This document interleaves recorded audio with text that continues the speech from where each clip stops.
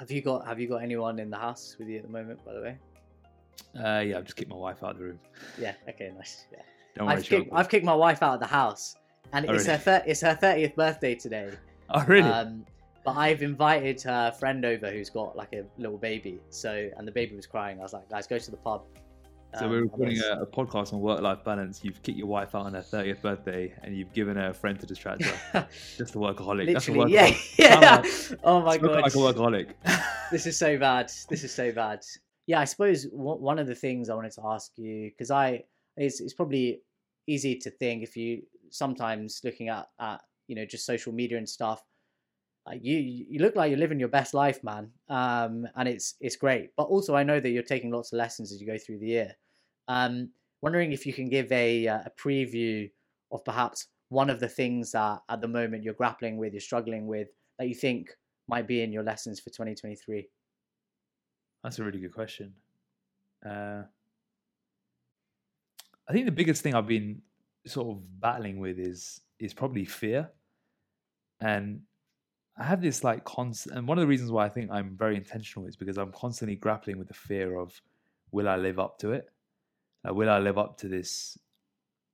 I have this thought often where I get to the end of this life and I'm at the gates of heaven, hopefully, at the gates of heaven, and there's this guard at the end of it who's waiting to let us in, and he pulls out a scroll and he said, "This is what you were meant to do."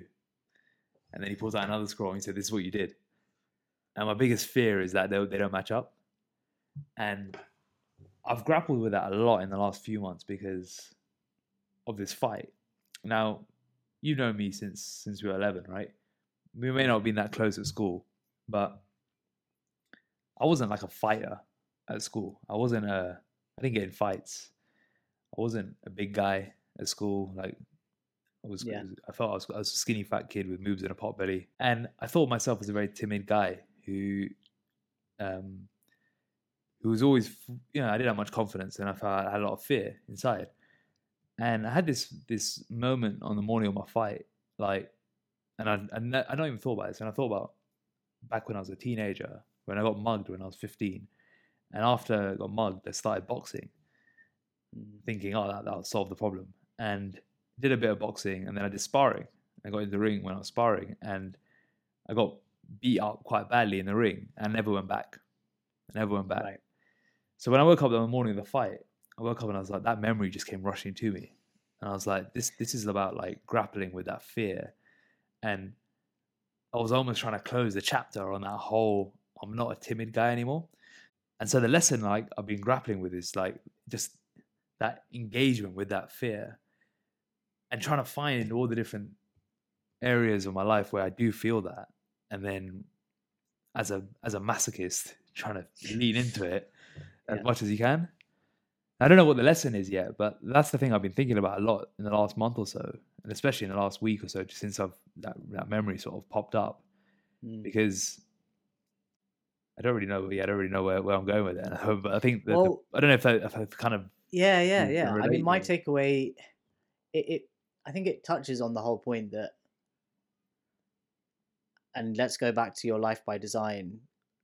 Probably the biggest thing that holds us back from doing that individually isn't other people. It isn't the boss. Yeah. It's actually our own fear. And when you can really dig deep and, open up those fears and lean into them, as you say, that's probably the ultimate road towards freedom, right? Yeah, because I came out the ring and my mate said to me, like, how do you think it went? And I said, the thing I'm most proud of is I didn't walk backwards. I didn't step down. I took the fight to him. It was a draw in the end, but he knocked me down a few times. Not with punch. It was sweeps, like where, I don't know if you know Muay Thai, but if your leg gets caught, they can sweep you and you get straight to the ground. And I got swept within 15 seconds at the start of the fight. And if there's anything to like knock you, the crowd's going bonkers. That guy thought he won, but I got up and carried on. And the biggest takeaway for me was like I never stopped. I just kept going forward. And afterwards, that was what I was most proud of. And I think, you're right in that the biggest bottleneck we have is always within our own head. And the biggest fears around living a life by design is actually within our own head. If you just take that decision, or if you just have that conversation, you can often edge towards a little bit more towards the life you want. But it just comes with a lot of those hard conversations that very few people are actually willing to have.